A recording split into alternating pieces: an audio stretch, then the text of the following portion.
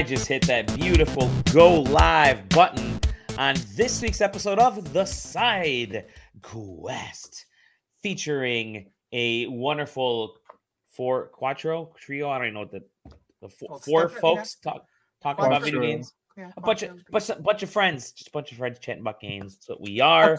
Wait, it's a quartet. Four guys in a podcast. Four guys in a podcast. Ooh, wow! Did you see that? Taylor's camera is moving around. It's massive. Yeah, I'm gonna turn that shit off. I am Dolly Domovsky. My camera stays in one spot. Taylor's camera moves around, and apparently he doesn't know how to use a microphone. But you know, whoa! Look at all that stuff. Whoa! Okay. Showing us that scratch, the fight that he had. That's right. Is this how you want to look, Dolly? By the end of the show, watch it. Lucky. The person above me, throwing off Kamehamemamamas is the _double_JJ. It is JJ, yes. Yeah, and then quarter. Oh, hey, bud. Say hi, Zach. Zach, were you? Maybe it was just in my feed in general, but I always just assume that somebody I know retweeted it. Where I can't believe that somebody pronounced Kamehameha this way, and it was it was somebody doing a react moment. And Kamehamemamama.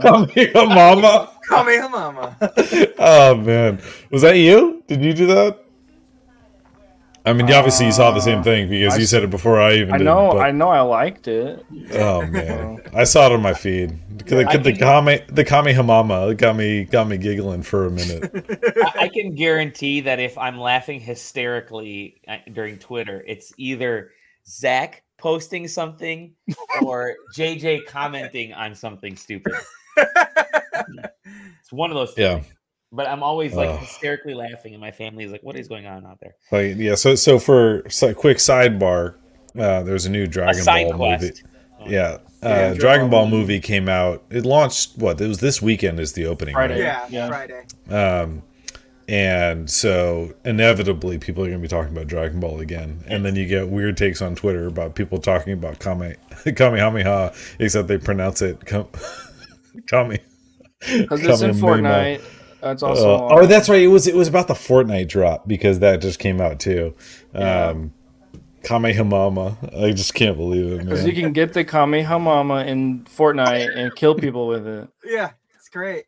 You can be Vegeta with web slingers from Spider-Man with a lightsaber from Darth Vader. Was anybody bringing Dragon Ball Z Fortnite as their news piece for that? Because that's what we're pivoting into right now. We're pivoting into about how ridiculous Fortnite is for a moment.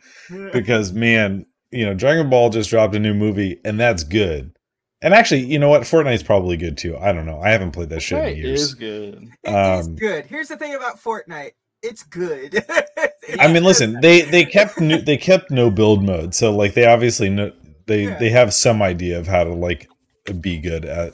Yeah, I actually have a friend who has made fun of me for playing Fortnite for years, and then he messaged me today. He's like, "Fortnite's actually really fun." I'm like, "Yeah, I know. It's actually good." Listen, I played with a group of my boys, the game players, back when before the Ninja times, before building was there was memes about how fast people built and that kind of thing, and the game was good. It's that and that game still exists. There's just a lot of other shit in it now, but yeah, I mean, my biggest issue was the fact that I don't have the time to put into it to be competitive in any regard in terms of building that kind of stuff.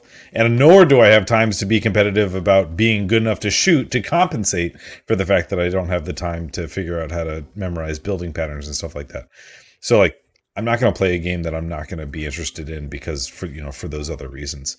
We're not as good as SideQuesting friend Ninja by any chance. Friend of the show Ninja.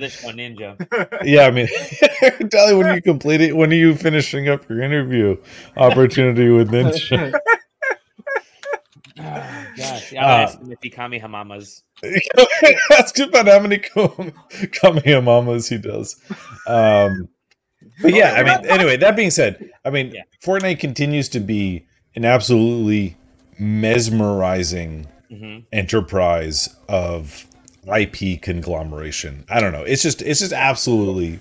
It's the Smash Brothers of shooters, right? It's a social shooter. It's the Smash Brothers of everything ever. Yeah. Of everything, because it goes way beyond. Nintendo's tendrils obviously are pretty vast because of how many things that they have published over the many years. Fortnite abandons that idea of vestigial publisher agreements and expectation, and goes way past that, beyond any expectations that have been set in. And Nintendo kind of has an idea of what they want to limit Smash Brothers to. Right. There is a method to the madness of what they're going to put into a Smash. There is none of that. So I mean, that's where I'll disagree with you, JD. There is definitely a method to the madness of Epic and Fortnite. There's just a little bit more madness than there is method by comparison. Because listen, I mean, anything can be in there. In the same way that I think Nintendo looks at it, targets, and then executes. With the speed and dexterity of which Epic is willing to do it with Fortnite, it's so hard to compare the two, because Epic pivots on, if Nintendo's pivoting on a quarter, Nintendo's pivoting on a period. You can't even. There's no coin that I can equivocate to it, because it's such a sharper turn. They're not operating in this in the same space. I think more so from. I guess I was thinking more so from the hype ability and bringing characters into your set pieces. It makes new fans of a game. And make people lose their minds. And you don't have that with other. You don't have that with. I mean, nobody remembers that earlier this year Call of Duty had Godzilla and King Kong in it. Remember that was it was Godzilla. Well, it was, but you'll remember. I remember now that you mentioned it, but that's about it. Yeah, you'll remember Master Chief doing a Kamehamemamamamame on Kratos while the Joker is dancing in the background. On top of a tank. It's just bonkers, but they bring those up. Far Cry 6 has an entire quest line of you rescuing Rambo merchandise for a guy, and then unlocking Rambo stuff in fucking Far Cry 6. There's some weird. I mean, here's the thing about it, is that sometimes with that Far Cry thing, that feels like a quest that developers wanted to include because they thought it was funny and cool. Right. It's funny because there's nothing Rambo to promote either. Right. They just thought it was. The developers and the people on the team thought it was neat, and maybe thought that it was contextual, and it was. I don't know. I never played Far Cry 6, so I don't know. I just want to say, okay, I'm just gonna say Fortnite is so good. That's it. No, I'm just gonna say it's really cool.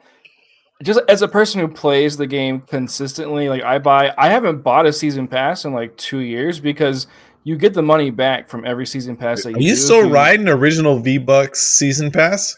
Yeah, no, Fortnite's. I spent money on a season pass 3 years ago, and I haven't had to buy one since, because I complete the season passes, get the money, and you have 500 V-Bucks left over, and then it's you just keep rolling. I did that once. I got the John Wick skin. Yeah, no, it's just which was 2.5 years ago at this point. That was the one where everyone saw John Wick. It was oh, that's weird. That's okay. Yeah, but it's just before they were officially licensing the costumes out. Yeah. No, I just wanted to say it's just it's a pretty consumer friendly game. The skins are fun, but they don't do anything. And in the grand world of battle passes that have come and gone since Fortnite significantly popularized the idea, despite its overwhelming success, it has not progressed in any amount of anti-consumerism of its model in ways that other games have. I'm a big Dota 2 guy. I played Dota 2. I played many thousands of hours in Dota 2. Dota 2 also popularized, if not preceded, Fortnite in battle passing. I think, I'm pretty sure Fortnite was like the first to be like, hey. I'd have to double check only because of the TI battle pass and whether or not Dota 2's came right before Fortnite or not. I can't remember, so I don't want to say definitively.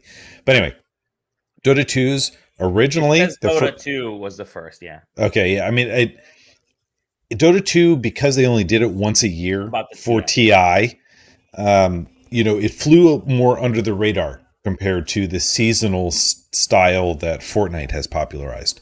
But the thing about it is that if you look at what the first year did, the first year was like, okay, all the content is front loaded into kind of digestible, achievable quantities like Fortnite did when it came out and still does now.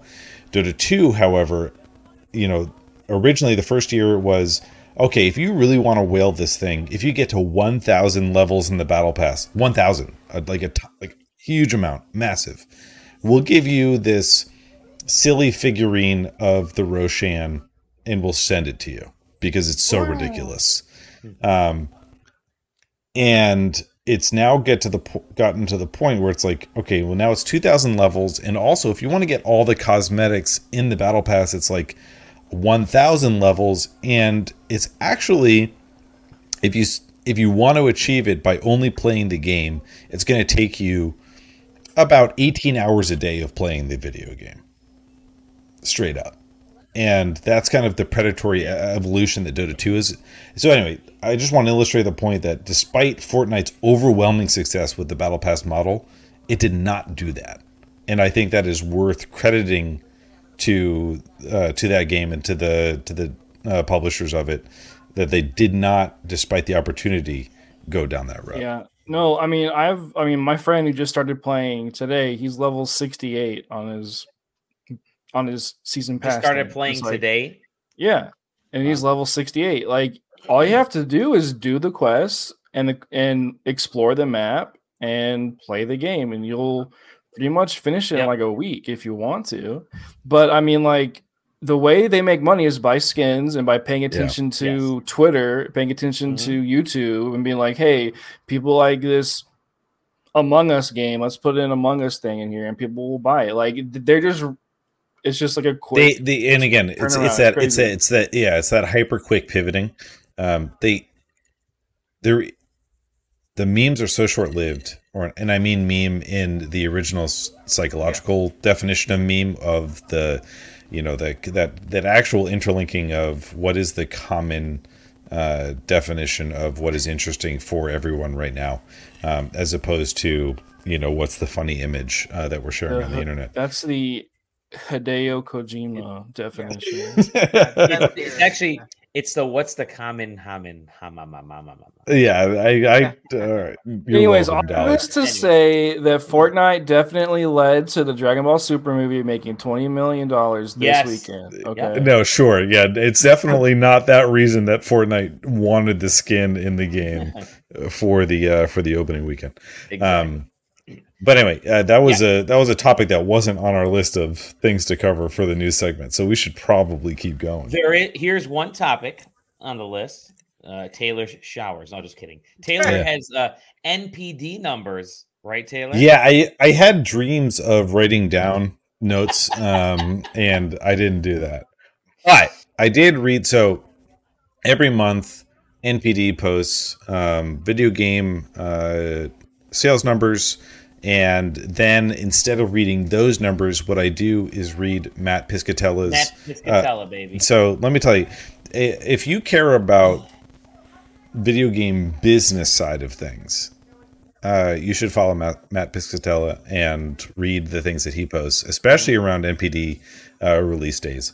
So he does a big thread every month when NPD group drops their numbers. So couple things wanted to cover, which was the fact that some parts of the NPD numbers look bad and other parts look good. So the part that looks bad is the fact that we're down in dollars year over year. And I'm looking over to my right hold on, let me do this so that I can look at the same screen and still reference what I was looking at. I mean, the thing about it is that it's less that 2022 is bad and more that 2020 and 2021 were too good. Correct. And this is a very specific reason. Yeah. So, COVID tracked up 2020 and 2021 in ways that are insurmountable compared to any other normal year. And this shows when you just kind of graph it out and you look at it. Dally, thank you for bringing it up. So, you'll look at the second graph that he shows there. And you'll see this is the year-over-year comparison between the two. So you look at 2019. And 2019 wasn't a bad year. It was was this before PS5 came out? It was, right? Yes. Oh, yeah. Mm-hmm. This is the launch of PS5. Yeah. Right. So, yeah, there's going to be big upticks because PS5 comes out the next year. But 2019 is kind of like your standard. This is the consoles are out. We're just selling stuff. So on top of COVID bumping up a lot of video game numbers because people were stuck at home and a new console comes out, 2020 was huge. I mean, we saw jumps that were, or like I said, artificially large. 2021 kept that momentum going because people were still stuck at home. And 2022, the fact that we're dropping down below those numbers but still above 2019, in my opinion, are pretty good. It's good. So we'll see how things continue. The fact that it dropped, if you look at July, it's basically lined up with 2020 is kind of crazy. I think it's nuts that it lines up with 2020 numbers. We're talking about the first summer of a console generation, and we're selling, we're doing the spending of that year. That's kind of nuts. So 2020 July wasn't the first summer of a brand new console generation. No, what was it? Did they drop it in November of 2020? November of 2020. So damn. So I agree with you in the most part. We're still very healthy, and I think it's healthy because even if you take my numbers and say correct me, and then we're like, okay, so we'll look at 2021 instead. Correct me if you dare, I guess. No, I think we're still pretty close. Yeah, we're still pretty. But close. What's even more insane, actually, now that you've pointed out my error there, is you're welcome. How gigantic of a jump. And Matt pointed out in his marker here on the graph, March 2020 pandemic begins. Look at the jump in 2020. Wow. It's insane. It's insane. Nothing happened other than pandemic and Animal Crossing. Mm-hmm. Actually, it's Animal Crossing was the thing. But I think, it was the pandemic, and it really accelerated so much from retail releases and indie releases, right? Because indie it revitalized the holiday of 2019 came back all of a sudden. It's like, oh shit, okay, we don't have anything, so we're just going to keep buying from last holiday releases. And also by that time things started to get discounted, etc. But anyway, like I said, I was already wrong, so I'm kind of embarrassed. So I'm not going to keep talking about that. No, I think it's good. No, I think what is interesting to me is I will say this, where we should be above 2019. Obviously, new content, right? All that kind of stuff. It's a little bit of for me. It's actually a little bit of a bummer that we're below. Well, 2021, I think, was still kind of a weird year because everyone was still on the high of the new consoles, right? Because consoles came in November of 2020, so that is accelerating all of this stuff. People were buying every Xbox, every PlayStation that came across, everything they saw, buying multiple ones. And today, you can walk into any Target and any Walmart and find Xbox Series S and Xbox Series X. You can walk into GameStop. Right. And that's saying that supply has caught up, but also remember Xbox is sort of changing their game plan, right? Here's the thing: is that that's what I think we need to. To Matt's point, I mean, it is a drop from 2021. stock in game consoles has gone up, right? There is more stock available now than there was in 2021, but the sales aren't as high as and so in the next tweet, lack of games, right? And so in his next tweet, he points it out, right? Yeah. Dollar sales increased 12% compared to a year ago, but they've fallen year to date. Yeah. Which is that in this span of time, last year we were trailing new console releases, so they were higher overall, but year over year for the whole encapsulation we're higher, which basically just means that the trailing year post hardware release is still is still stronger than it was the year before. So, like, I don't know. For me, my main takeaway is that things are actually looking pretty good. I don't know. I mean, call me crazy, but no, they are. I mean, again, this is the changing of the industry, right?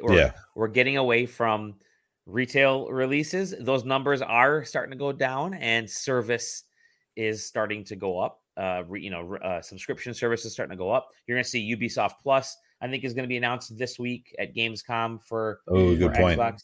Yeah, Gamescom is a list. That's one of the things that'll. Yeah. I mean, I don't know if I'm going to get to claim that one for next week's news segment, but Gamescom is definitely going to come up for a lot of news drops. I think we talked about in the Discord briefly. Like, Gamescom is going to be the return of some of the trade show games news drops. Yeah. Yep. The more realistic stuff. Yeah, exactly. But anyway, so a couple of the other bits, because I don't want this to run on too long. Some of the surprises that came out from that stuff, as Matt pointed out, Multiverses, July's best-selling game. That's kind of nuts. I didn't know that. Was that sold in stores? Was there like a Multiverses like retail version? They had a July. They had a buy-to-play period for the game. You paid $30 and you got the game, and you got a bunch of extra shit. But there was no physical. That's what I was saying. There was no physical release of Multiverses, so all of it is digital, which it's just weird to understand it, because obviously it doesn't relate to you can't really compare it as well to Game Pass, to Switch, to some other libraries that are out there. Because we're talking about purely digital sales. Yeah. I don't know. It's like, so this is just kind of nuts, especially talking about an NPD number release, which is, NPD has been releasing these numbers for decades, and obviously originally they were purely physical based. Yeah. So for a purely digital game, one that is actually a free-to-play game, to dominate an entire month, like this is just crazy. It's kind of nuts. You can bet that there'll be a retail release for this game this year, because it's going to make a ton of money.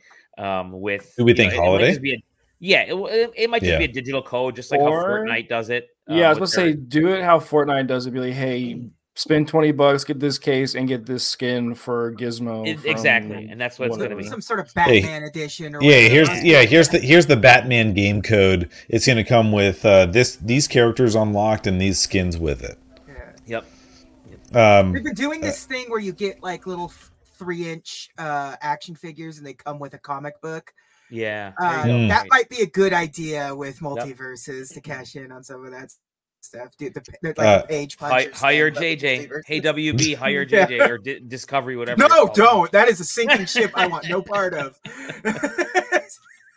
Continuing on, Xenoblade Chronicles 3 debuted as number 4. Pretty great. With no digital sales, as always, for Nintendo games, because they hate us for multiple reasons. But yeah, I mean, that's not that surprising. Xenoblade Chronicles 3 is obviously, as we talked about over the past couple of weeks, sold more than Call of Duty. I would hope so, to be honest. And I bet you Nintendo hopes so too. Sold more than Digimon Survive. But despite that, Digimon Survive. So here's the thing. The thing to keep in mind: Digimon is not in the U.S. and West the name brand that Xenoblade has become. Correct. And is now. And so the fact that Digimon Survive, which is all said and done, kind of an under the radar game. That game it did 8th overall with 2 days of sales. It's had, also like, a lot of weird hype around it. Like if you were like super online, people were and have been. Mm-hmm. Well, but the thing about that, JJ, is that it translated to sales. It's sales. Like it was number 8. It was number 8 with 2 days. No, it's number 8, and it's a visual novel. Yeah. It's not even. It's nuts. It's not even a game. Like it's a little bit of game with. It has enough. It has enough game to qualify to NPD. All right. I just want to point something out real quick here. You go down this list, and it's like Call of Duty Vanguard, Call of Duty Black Ops Cold War. Yeah, I mean, like look at the list. Black Ops 3. Like Black Ops 4 is not on there. Black Ops 3 has been. That's actually wild. That is kind of wild to me. That game actually, what happened? Its last month rank. Why did it go from 37 to 19? Did people think that it was Black Ops 4? I don't know. Maybe. Maybe it was like $5 on like some storefront somewhere.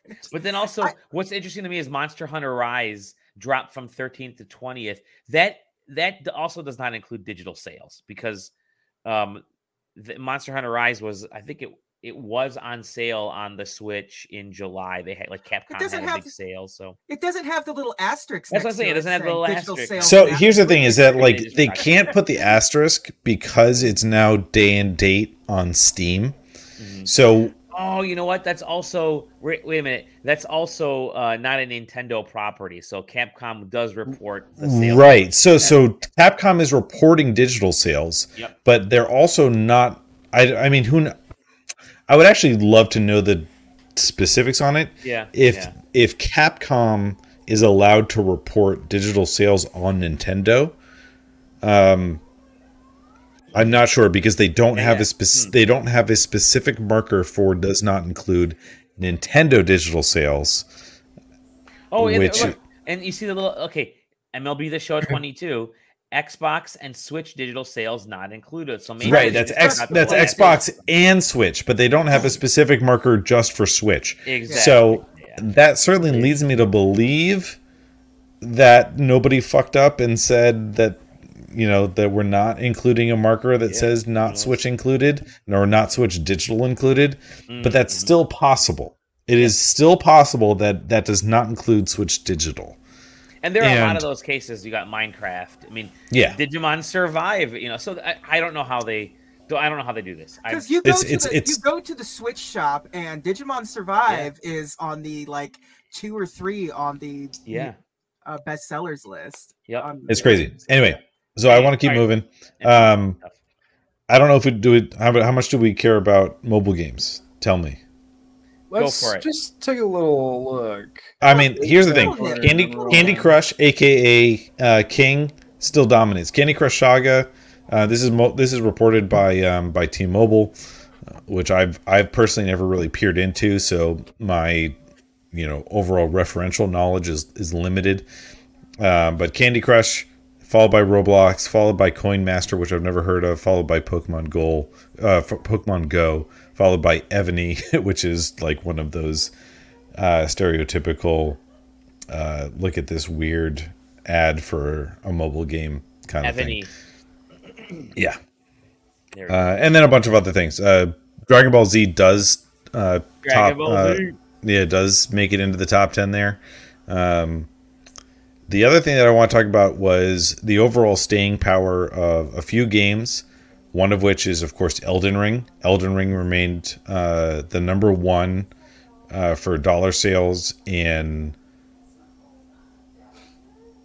top year to date, and then also 12 months for 12 months overall, and then also July on PlayStation. Xbox Multiverses beat out Elden Ring, which means that a lot of people bought Founders Packs on Xbox, which was interesting to me. And then obviously on Nintendo, Xenoblade Chronicles beat out everything else, which means that a lot of people are still buying physical games for Nintendo Switch. Fucking Mario Kart 8. And so here's the other thing. And when we're talking about staying power, this is what I was going to talk about. If you want to talk about staying power, you have to talk about Mario Kart 8. One day, and I will. Year to date, it's number 9.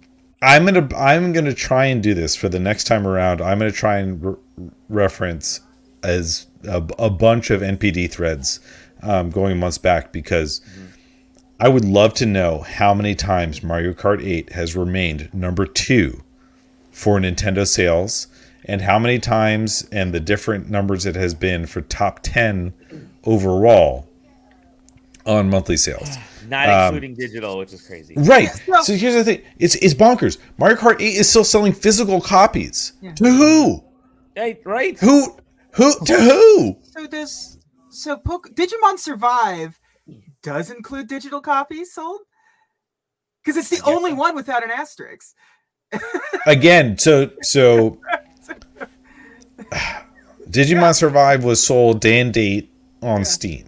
Yeah, but this is specifically for Nintendo platforms. This one right here is specifically. Really? So then the publisher had an arrangement to release. So that means that they had an arrangement to release digital sales as part of that agreement. But yeah, Candy Crush is like. There goes Zach. Hey, Lisa. Hi, Lisa. Yes. I'm trying to think if there was anything else. Accessories are way down. That's not surprising. People are like, the consoles have been out long enough that they don't really need that much more. Joy-Cons, maybe they're drifting less. I don't know. Probably not. Absolutely not. There's just less accessories to buy. Like, it's just going to happen. The first 2 years are always the highest. Technically, I think we're still in that period. But Nintendo hasn't had a goofy piece of plastic for us to buy in ages. It's just not since the freaking Mario Kart Live and the workout game. Yeah, Ring Fit. Yeah, really. There hasn't been I mean, what this will probably mean to me, or at least if I'm reading into it, I would expect that we're going to get some nice accessories coming this holiday season. Yeah, well, the elite, the white elite. Splatoon. Oh, come on! There's a Switch sports game out. There is going to be all that garbage, fucking golf clubs and things right around the corner. Digital accessories are high margin, low dollar, typically low dollar, and they want those high margin numbers. They want it, and it's coming back. It's coming back this year. Do you know when Nintendo sold us cardboard? I wonder what the returns on that was. It's probably massive returns. Massive returns. But also considering that there were ones that they just never released. Like that camera one never came out. I will say the camera one came out. I don't think it did. Yeah, the Labo camera. I will say, if nothing else on the Labo stuff, is that it was the VR kit that they call is that but there was R&D time on Labo or whatever it is huge, must be so much higher than other shit. That's a thing. Yeah. Is like, when you're talking about plastic accessories and the design houses that make that, like, that's all they do, right? Like 99% of their time is spent doing that stuff. Look at that thing. Expansion set. So they Labo's like, they put it out as it's brand new. Like, there is no R&D that existed to background that. Yeah. So like the raw margin on the individual product, very high. Raw margin including R&D, not as high. Not nearly. There's no way. Anyway, that's all I want to talk about on frankly far too long. Nice. That's enough. Yes, you did. Good times though. Good stuff. Up next, I'm gonna hop in here real quick, and that's hey, when it comes to like little tiny publishers and little tiny companies, one of the smallest used to be Embracer Group, but now they've bought everything. They just announced last week. I think they had an investor. They're whatever they're. When was the last time Embracer was small? I think it's been a minute. It's been a minute. They bought Tripwire, Limited Run, Tuxedo Labs. But the big one is they bought the fucking pardon my French, the Lord of the Rings IP. They're like, you know what? Gandalf is ours from now on.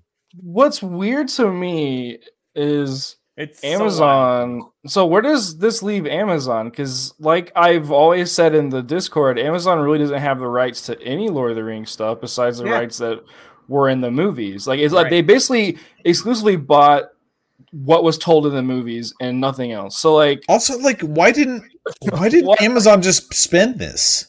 They have this money. Of course. Why? It probably would have been one of those weird things because Amazon is a TV service that they probably couldn't have. They probably would have ran into some pretty major. What's the budget for this show? Hold on. Embracer can do whatever they want. So Embracer plans on licensing out, at least from maybe not this specific article, but a couple other articles. They're going to be continue licensing out Lord of the Rings IP. There are going to make games and stuff within them. But what was that? What's that say? I was just curious. So like, I'm pretty sure Amazon was like, okay, we want to make a Lord of the Rings show, but to acquire the rights to Lord of the Rings is going to cost us a lot of money. Mm-hmm. So, but we have to live up to the Peter Jackson Lord of the Rings film. So how do we do this? So I just Googled how much the budget was in the first season of this show. $462 million, season 1. That's right. Yep. That's but nuts.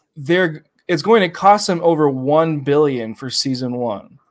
That's the official. VAP include marketing and everything else associated with it. So that's probably why they weren't like, hey, let's buy the actual rights. They're like, hey, let's just buy the tangential rights. We can do whatever we want and not have to adhere to this really strict lore background and hire philosophers and whatever Tolkien professors meanwhile advertise Embracer bought all of that limited run tripwire for $576. So basically the cost of one season of the Lord of the Rings TV show. Embracer bought Lord of the Rings. Oh, nuts. Oh, goodness. I mean, it just seems nuts to me. I mean, I think about this number. Embracer is big, but they're nowhere close to Amazon big. Like when we're talking, even if we're talking about raw liquid cash that a company has on hand, Amazon is in the top 3, probably. Right? Yeah. Realistically, I'm so like, there's no. I mean, maybe I'm overestimating how much there's been a drop in overall price for the Lord of the Rings IP, but I don't know. It just still seems absolutely nutty to me that Amazon would come in and say, we just want the tiny slice of the pie. We don't want the recipe. I think with Amazon, it's a way to cut and run because I think they just bought MGM, right? And they said they spent a ton on MGM. They're not a cut and run kind of company, though. It feels like. That's true. They own James Bond. This is a weird one. Why? Now that I think about it, why didn't they? Because they own James. They could have said, you know what, we're gonna buy Lord of the Rings right now. Here's my actual take. Right? Yeah. They want to have their own fantasy series. They want to have a They want to have their own fantasy series. They want to have something that can rival Game of Thrones. Like they want their own Game of Thrones. They wanted to buy the rights to the more darker take on the Lord of the Rings story. The movies is pretty dark compared to the books, compared to the actual stories. So they're like, let's just buy this thing and we can kind of do our own thing with it. That's why I think there's we can do as much as we want with this. We can put sex in here. We can put naked boobies in here if we want to. And that's why. It's just a complete creative side. Because if they actually had the rights to it, they would have to adhere to so much stuff. They might have to. I feel like it's just a creative choice. We don't want to have to be stuck. whatever it is, Embracer is still not as big as like 2K or EA or a bunch of other. I just love the thought that Embracer is going to sit there and license the IP of Lord of the Rings to Amazon. If they want to continue stuff. I do think the name is great because it's like Embracer. I mean, it's not just it's bear hugging the game and they literally just taking everything. But yeah, Embracer bought a bunch more stuff, and they did say that they have one more unannounced acquisition that they can't talk about just yet because they just bought all those studios and the IPs from Square Enix, right? They own Tomb Raider. So yeah, we'll see what happens. And I think 2014 was the turning point. By the way, it's true. Yeah. 2014 was when they acquired THQ. Mm-hmm. And I feel like THQ was like that was when everything started to kind of change. Yeah. Because THQ was donezo, and there was like people were jumping around trying to get some of the stuff there. Okay, let's move on. Zach, you had a little bit of news. Yeah, okay. I actually had two stories. I just found something. So apparently Fortnite skins are going to be in Destiny 2. Yeah, I just saw that. Oh. Say again? Fortnite skins are going to be in Destiny 2. They are putting skins from the video game Fortnite into Destiny 2. Which original IP like Fortnite skins like in the Destiny classic 2. Fortnite sort of like the OG Fortnite skins are going to show up in Destiny 2. Like retooled to fit the aesthetic of Destiny 2. The Fox mask one and So why? I don't. Why not? I mean, I guess why not? I mean, JJ, the answer to why not is because it costs money, and they were doing it by not spending that money on Fortnite IP. Like Destiny 2 is extremely successful. I don't know. I'm pretty sure now you're going to be able to get the little companion robot dude in Fortnite pretty soon. Like Cade 6 skin. I do have to say what's really great is here's a little inside baseball for everybody that's watching. Hit me. A second, like 15 minutes before the show started, Zach said, "Hey, why don't we all just from now on bring one story and we'll just stick Sometimes to the one story each, like Destiny 2." He's like, "We'll just do one story each, and let's just unless there's something big, and then we can focus on that." And like the very first thing Zach comes charging in with two. We throw in Fortnite going into Dragon Ball, and then we throw in Destiny. Okay, but you do have let's a good go story. To Pokemon. So this weekend, the big World Pokemon event competitive series, the last Sword and Shield competitive event, and the last for the Pokemon TCG set. What is really interesting with this trailer is they're leaning pretty heavy into the competitive scene, and not saying that they haven't before, because pretty much every Pokemon game leans pretty heavy into the competitive side of it. But this time around, there's some really interesting things that they're doing with the new items, specifically, and the testralizing thing. They showed off what that does, which is basically changes the Pokemon's type. So they showed Tyranitar, instead of being like ground dragon, he turns into a ghost type. So that is going to be really interesting to see how that plays out for competitive. But there's these really interesting items here that I want to highlight. One of them is called Loaded Dice. So specifically in competitive, multi-hit moves are considered pretty not good to use because one, they might just hit once, or two, they hit and then they get weaker. So there's a new item called Loaded Dice, which is if a Pokemon holding this item uses a multi-strike move, that move will be more likely to hit more times. That's basically balancing out multi-hit moves. So that balances that out. But then they have another one called Covert Cloak, which this hooded cloak conceals the holder, protecting it from the additional effects of moves. So that's a very good counter to Loaded Dice or to anything else. It's also Mirror Herb, which will mirror an opponent's stat increases and boost its own stats, but only once. So if you have your trickster Pokemon swap in to do like a stat increase for like your whole team, that's a thing that happens a lot. You could, instead of having to have one on your team, you could just have this guy out, tank it, hit it, get that stat boost. So it's really interesting. And really just cool stuff highlighting that. I think the UI they showed off is really cool too. It's really sleek. But another cool thing is Cyclizar. He is the new Pokemon. I don't know what he is exactly, but he's the bike. Yeah, he's the bike. He's the bike legendary. That's what people thought. But they have another picture they showed off where it's like everyone else kind of has their own bike Pokemon. So what is this?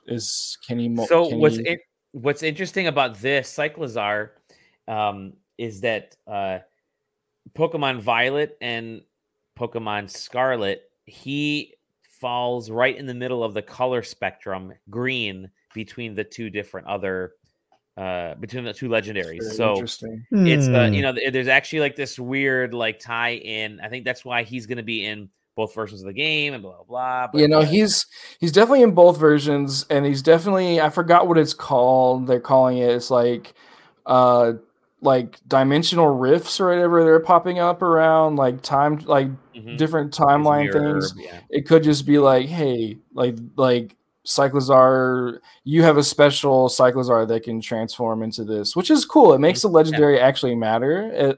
I think it's cool to make him the bike because every Pokemon game has a bike. So it's like, why not make a legendary a bike? I think it's really interesting.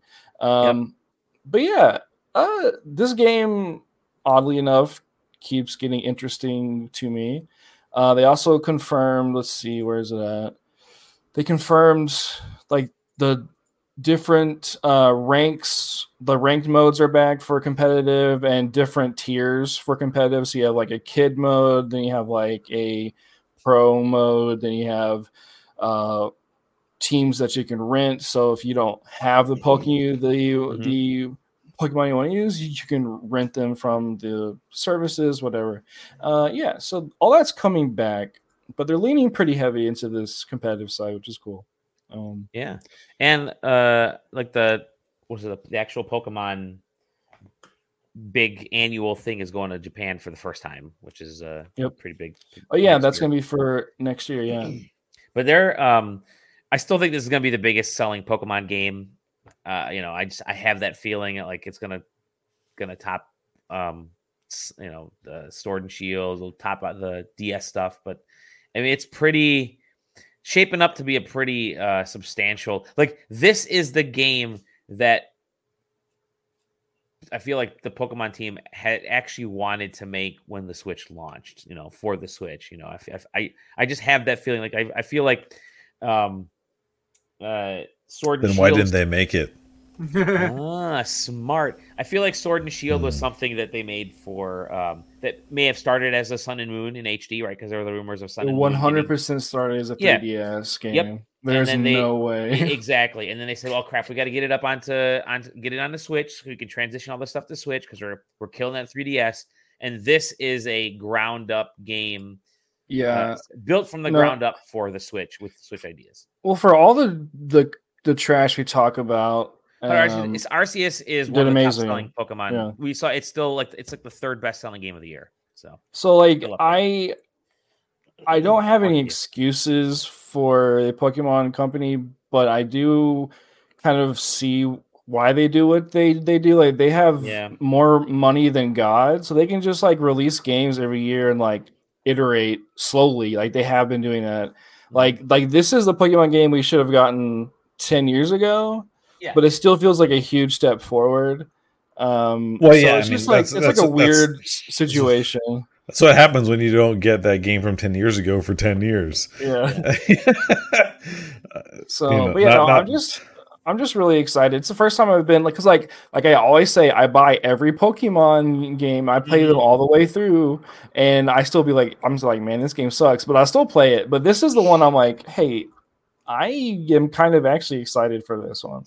Yeah, it is weird that this feels like it could be the first truly Switch oriented. Yes, I want them to Pokemon. show off aside from Arceus, gameplay. but we're talking about like mainstream Pokemon game here. I'm excited for them to do that little Nintendo Direct, that 20 minute, like, hey, let's walk around the world, let's see how you catch Pokemon. Which is, really what's extra nutty to me, and I don't want to. I'm swear this is gonna be a 5-minute detour here. There was some rumors going out about new Switch hardware, which just kind of brought me back to the fact that the processor that's in the Switch, which is both CPU and GPU, that tech was debuted in 2012, right? So the processor that's in the Switch is originally released in 2012, and Pokemon Company made a game. Probably, Zach, I think you're right. Originally made for 3DS that they ported to a chipset that released in 2012, and that game came out in 2017, 2018. When did Animal Crossing come out? Animal Crossing was March of 2020. Yeah, it was 2019. So they released Pokemon X. Was it X and Y was the last one? No, Sword and Shield. Sword and Shield comes out in 20. Dude, it's so hard to fucking keep track. Sun and Moon were after X and Y, and then Sword and Shield. So Sword and Shield comes out. Probably started as 3DS and then transitioned. They up-res the textures to make it work on a. Are you sure? They did a little bit. They hit that button. A little bit. To release on a product. So this, Dolly, thank you for showing. This is. By the way, rumor barely starts to scratch the surface of like how much of a rumor this is. The ranges on that right hand column are so vast. Yes, they that are. it's so like. Anyway, I just want to this. So this is coming out from a few different people, and a couple other leakers lent credence to it, which is the fact that this is probably on the right track, but not indicative of what exactly is going to happen. And again, if you look at the ranges, it's very obvious that there are so many different options that could come here. The RAM stands out really, really badly to me.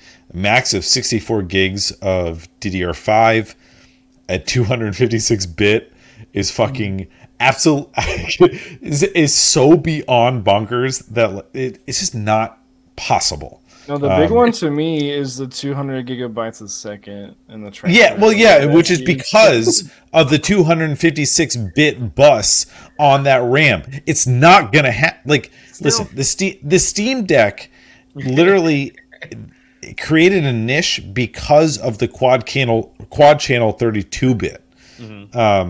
DDR5.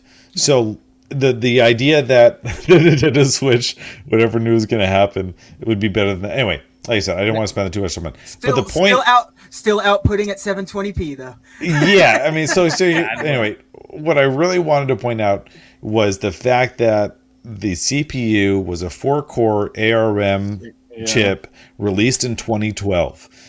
Even though the chipset was revealed in 2015. They still went really far back to get that CPU, which means that they took a Pokemon game, probably originally destined for 3DS, and then up-resed it for a CPU that was made for 2012, which last time I checked was 10 years ago. So what that really means is that this is the first Switch game, or the first Pokemon game that was designed for a processor, again, that released 10 years ago. Right. Yeah. I really hope that whatever Pokemon game is coming after this one was not. I mean, here's the thing, though. Whatever Pokemon game comes next is going to have to run on the old Switch hardware, which means that it's going to have to be designed to be able to be run on a processor that was made 10 years ago today. So if you want your next Pokemon game, which will be this incredible Switch Pro game, to run with 0 leaves of grass and 2 visible Pokemon, you'll buy it on the current Switch. Is basically what you're saying. Yeah, if you want all of those really low refresh rate in the distance Pokemon, get on the old Switch. That trust me, you'll get all of that. All of those beautiful hardware artifacts will appear there. Anyway, that's it. 5 minutes is up. JJ, do you have any news?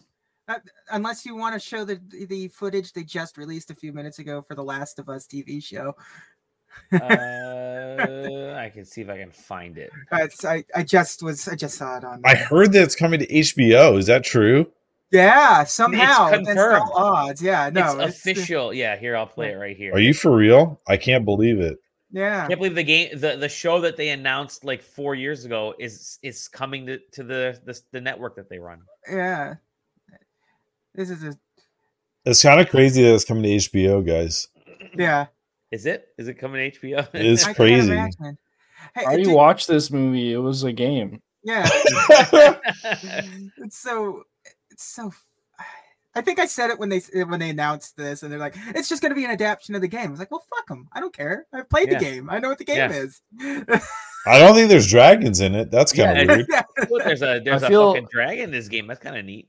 I feel like Dr. Manhattan, where he's like, "It's 1987. I'm sitting on my couch."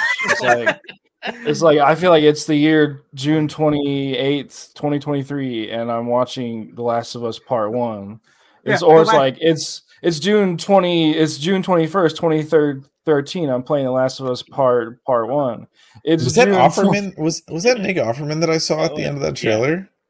They're doing the Nick Offerman is in this TV series, and he plays the same character that he always plays. It's a horrible Nick Offerman. It's really bad because you never saw him in Devs. No, I didn't. Yeah. I gotta watch Devs is really good. Let's move on. Devs is a good show. You should watch that show. It's not on HBO Max though. That was the news. Let's move on from news. Right? I mean, let's move on from news into games that we've been gaming. Games, baby. And I'm gonna go with this little gem right here. Since you didn't, you're not a little gem. Since you didn't really have news, we're gonna talk about Cult of the Lamb. Yeah, Cult of the Lamb. I haven't gotten to play it yet. So I picked this up on the Switch. Which probably not the best option as far as I've heard. I was wondering where you were going to go with it because I've heard good things about the game, less good things about the Switch version of the game. It's not it can't really hold 30 frames per second. Which is kind of a bummer, but it's doing its damnedest. It's not like it's dipping to 15 or anything, but it's no Rune Factory 5, I tell you what. It has the game overall is in desperate need of a patch in general. So I'm sure some of that stuff will be fixed shortly. I love the setup for this game. I love the sort of general gameplay loop that you get in with this game. It's really good. It starts off with you being sacrificed, and and the one below saves you and wants you to start your cult, and you basically have just a couple of different things. The sort of combat of the game is like Binding of Isaac. It's just randomized like dungeons that you're just cube dungeons side by you go left, right, up or down, and you get your weapon upgrades like within the dungeon kind of thing, and you're getting like buffs and like earning different things, but everything is like dark, like everything has like you're getting like tarot cards. But lay down the part where Zach cares about it. And so the other part, I was not interested in this game until I heard about this. So go ahead and go. Really? Okay. So it's the cult, like the managing of your cult. That's where the bread is getting buttered here. I recently unlocked farming, Zach. So there is. So it's breathing basically heavy.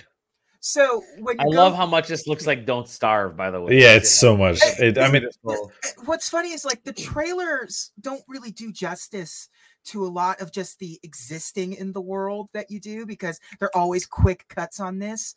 But just sort of wandering around your little cult village and stuff, like the aesthetic of it is so fucking cute. I cannot explain enough how just charming it is to look at everything. Even the weird, dark, evil shit that's going on is it's just so beautiful.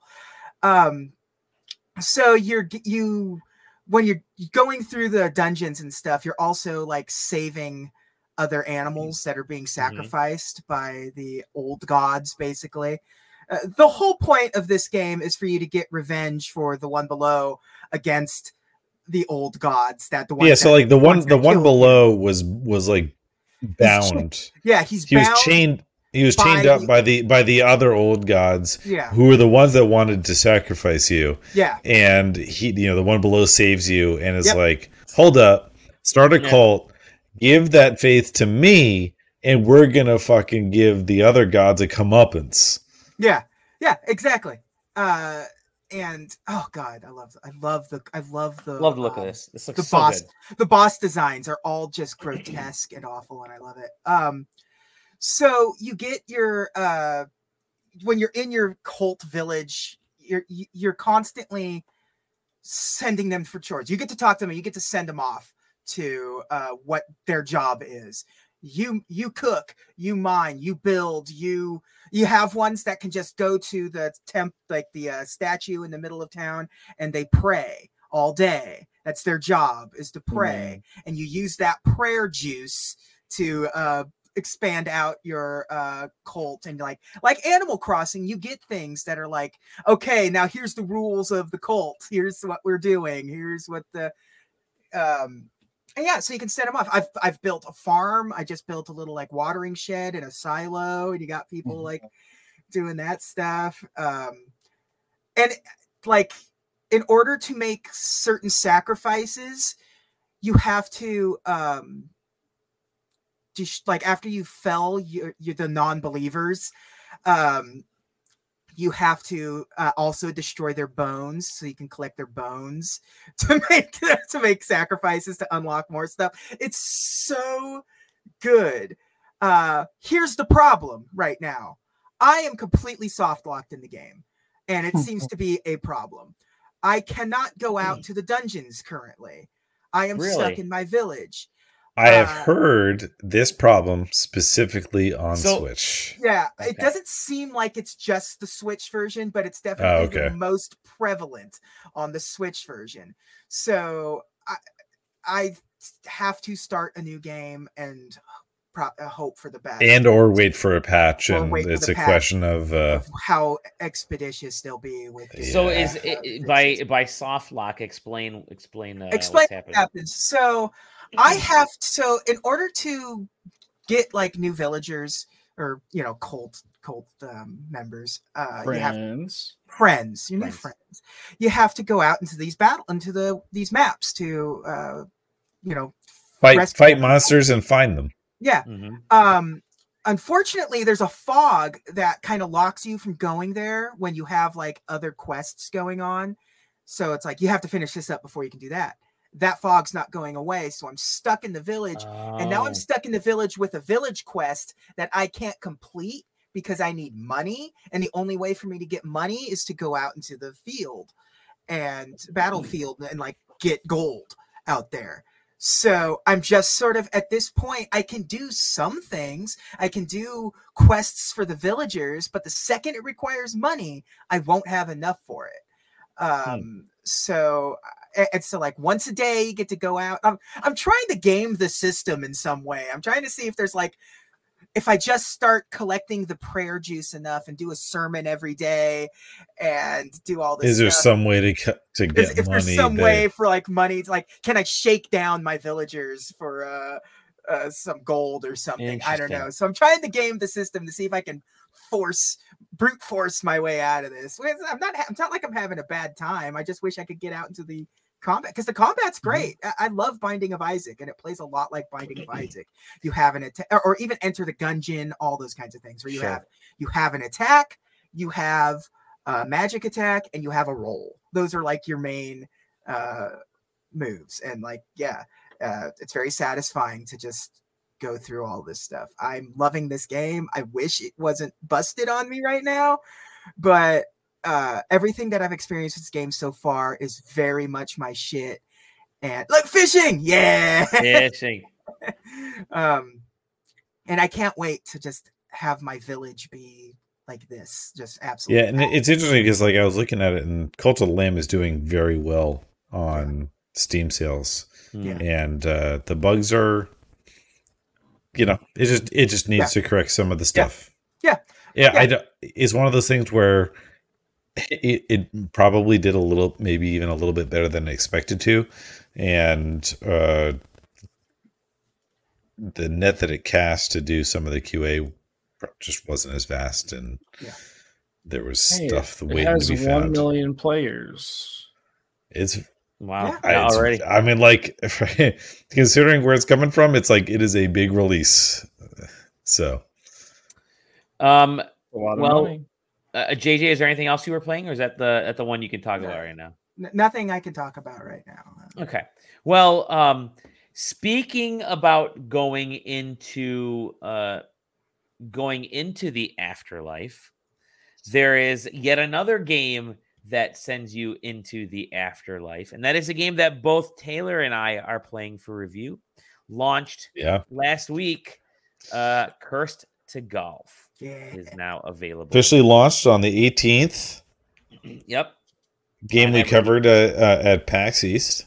We have been talking about this game since announcement, and finally out at PAX West last year.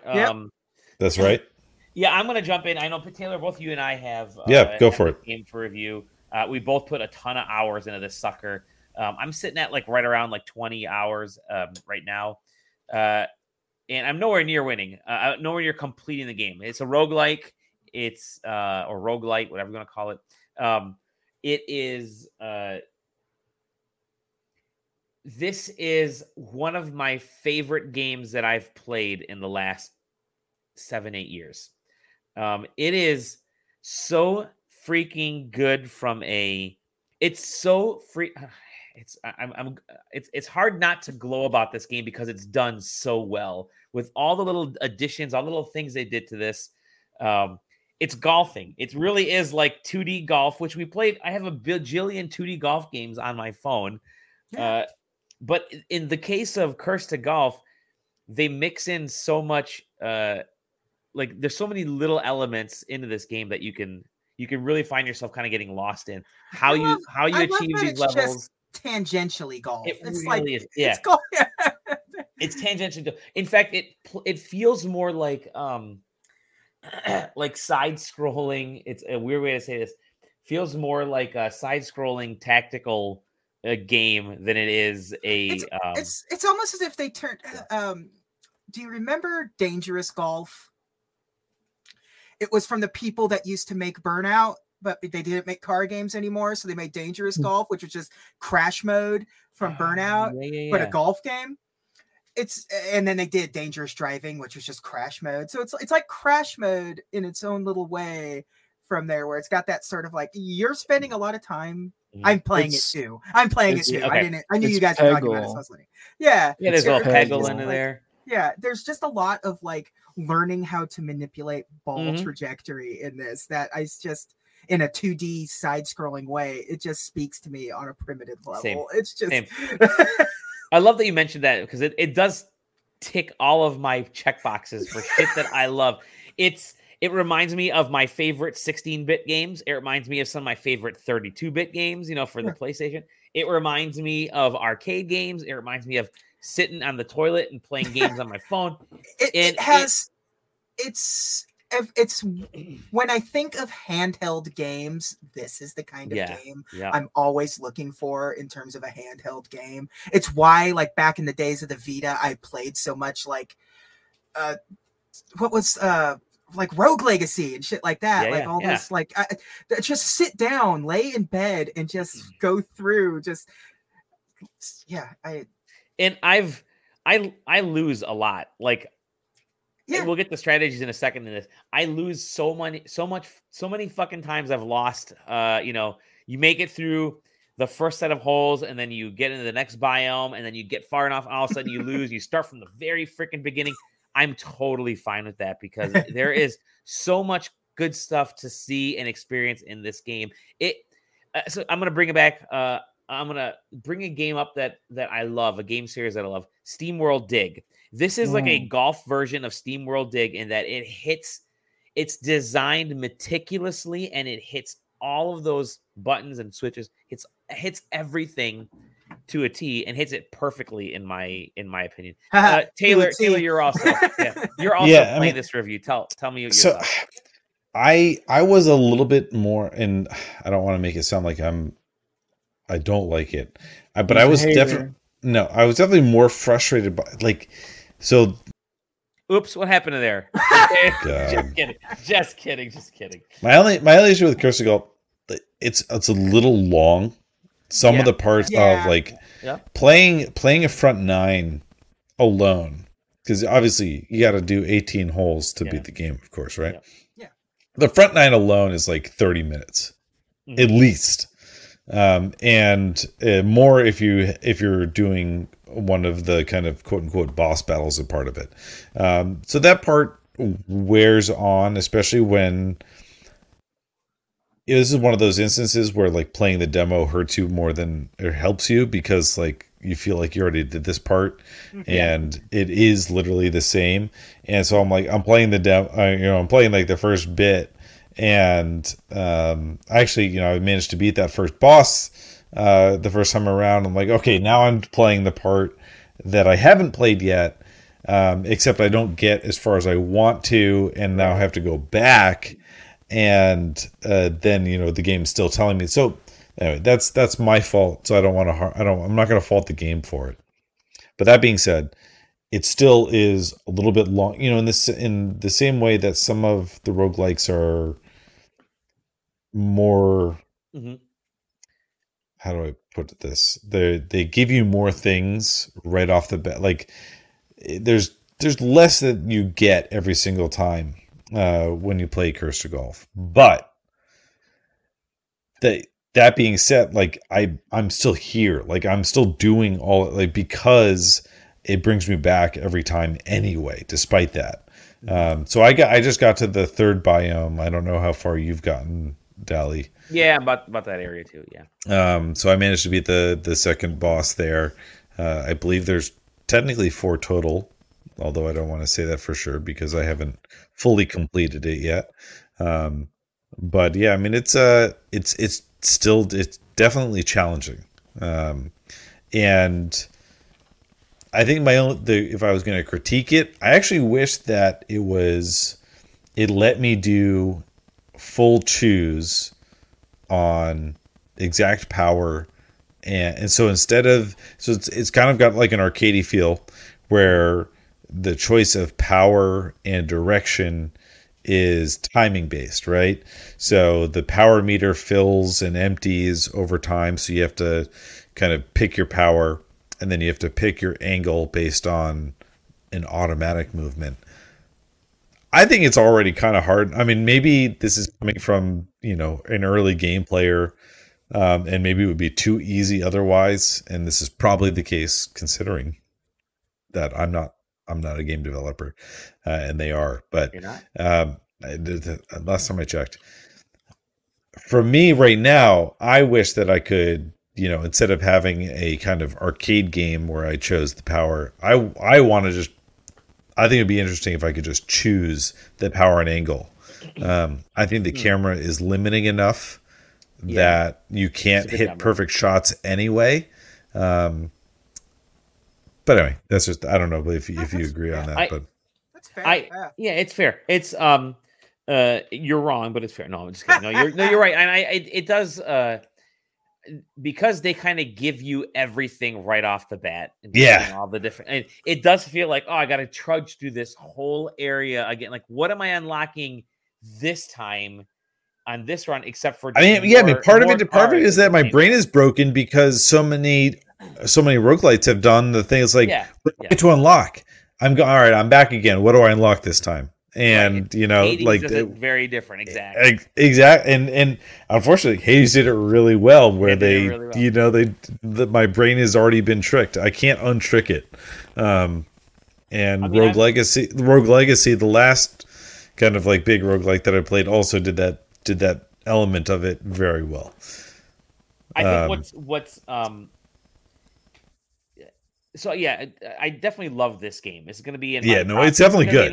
One of my top 2 games of the year, 2 to 3. I mean, it's this and probably Elden Ring right now for me, but it is. I do wish there were that less. I agree with you that first half hour of the game, you're like, man, I did this demo. We've done a demo a few times because we did it at PAX, we did it on Steam, Next Fest, all that stuff. It's like, okay, I did it. None of that carries over. But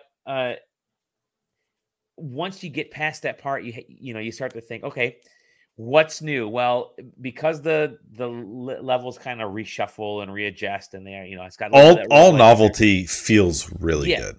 Every novel part, And some what's really interesting is that some playthroughs that I've done, some of the earlier levels feel a lot easier because I've kind of figured out certain things, but then the next run, one of those levels will just be insanely not difficult, but just way more challenging based on the cards that I have. I will say this though, something that I'm learning very quick is just, I don't know how you guys are playing, but I've decided I'm just gonna start using up every card I can, because you have opportunities to get. You have opportunities to get tons of cards. So you might as well just use every card you can. Don't store them like I did my first 5 hours of playing. This isn't like an RPG or something where you're going to have to worry. Like, do I use my Phoenix down now, or do I save it?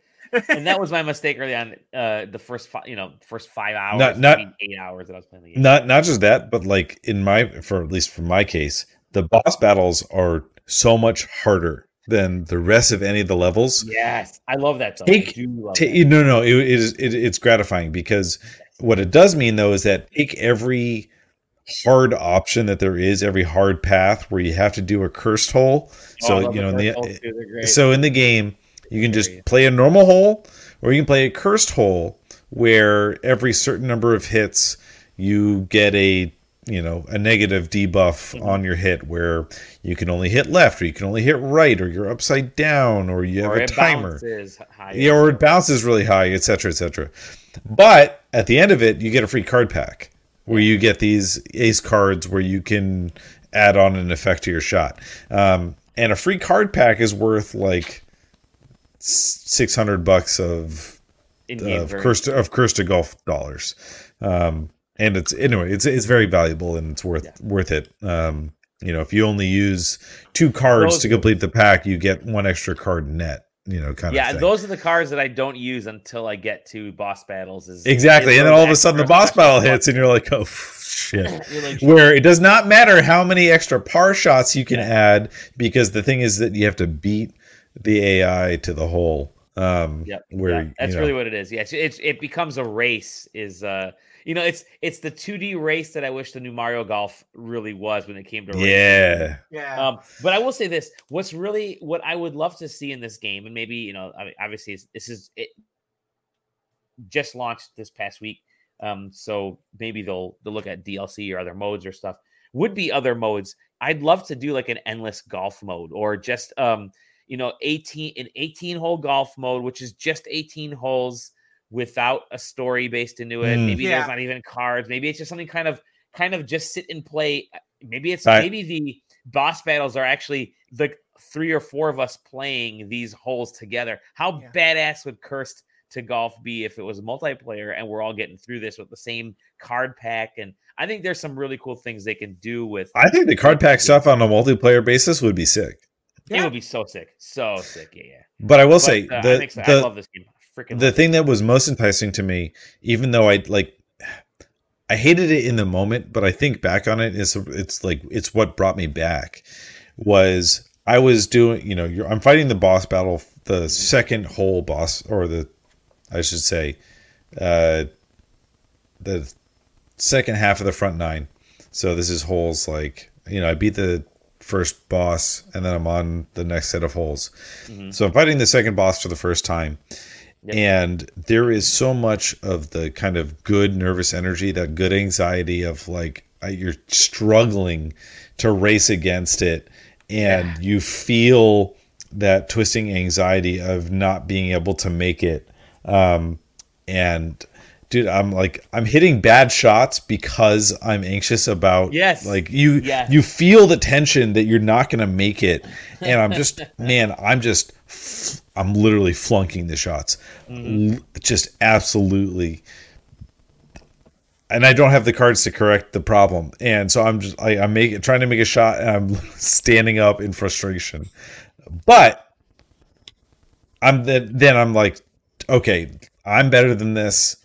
And so, but that's the feeling that brings me back. And then the next time around, I beat it. I was really happy to see that the next time around, I didn't have to fight the boss that I had already beaten again, because that is the most time-consuming hole in that race against trying to complete it. So Stefan is their time, and you alternate shots. So you alternate shots, but you can I not really a spoiler. You can affect the boss that you're facing against, and your goal is to get to the hole before they do, whether it's fewer shots, whether it's more, depending on how you can always earn extra shots. So it's really just who gets to the hole first. Like real golf. Yeah.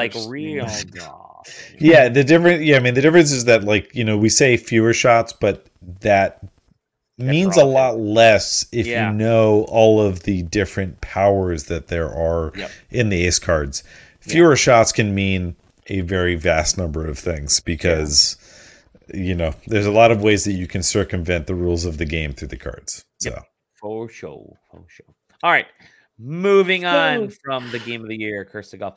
You're playing another game, Xenoblade Chronicles 3. Yeah, I'll talk about it real quick, just because I played it more. Zach, we hit a similar kind of moment over the past 48 hours. You're officially in chapter 6, right? Dude, Xenoblade Chronicles 3 is kind of nutty. Did you get to the big story reveal about, like, here's how the world works kind of thing? Yeah, it's really depressing. Yeah.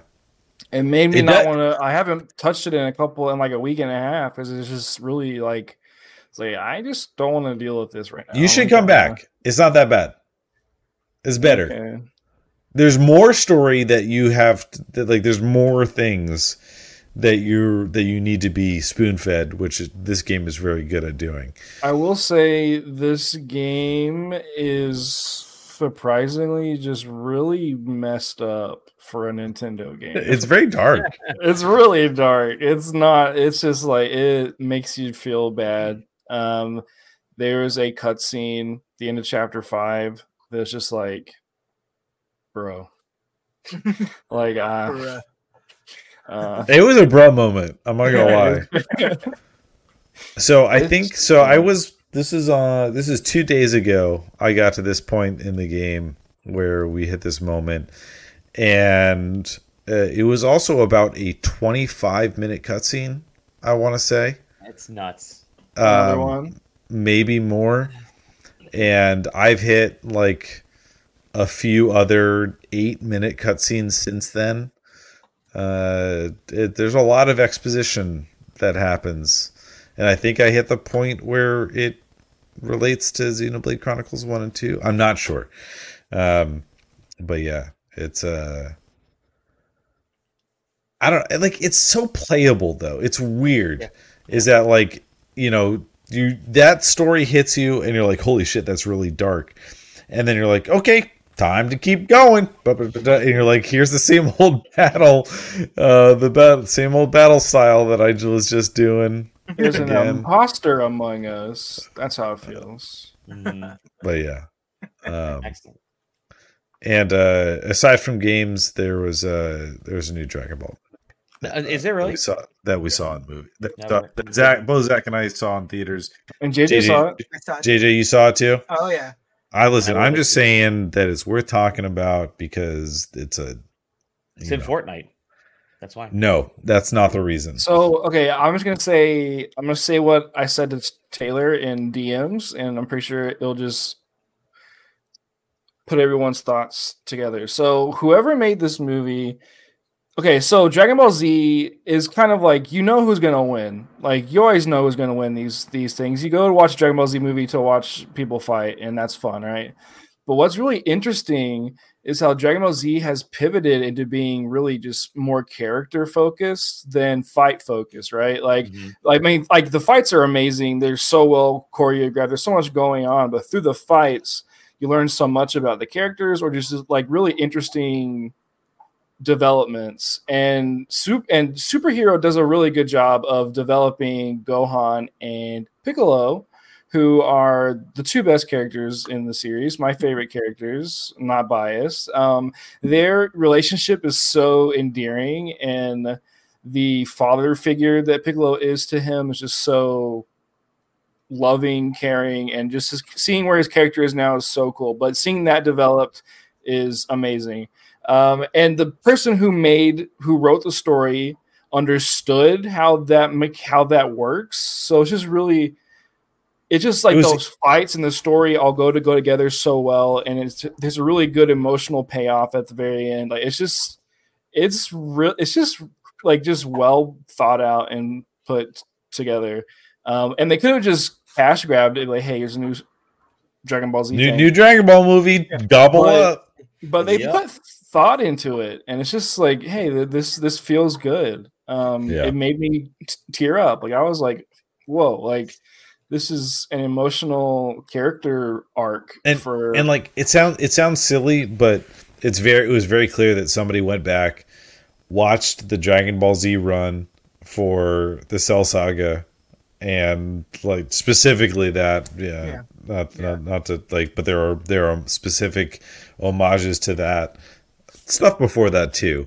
But I mean, like, I don't know, it was good. I mean, anyway, I did. Yeah, it's really even though I know this is what we've been playing, I didn't want to miss that moment because it was. Listen, I talk about comic books every few weeks. Exactly, it was a good multimedia moment that I usually don't get to talk about very much. Man, that thing at the end, man. Only three of us know, but man, I'm getting in the next 2 days. I'm getting goosebumps thinking about it. Dally, have you ever watched Dragon Ball Z? No. So I asked how many of the 8,700 or so episodes should I start What you with? should do is you should look up Dragon Ball Z Kai. Okay. And you should watch Dragon Ball Z Kai.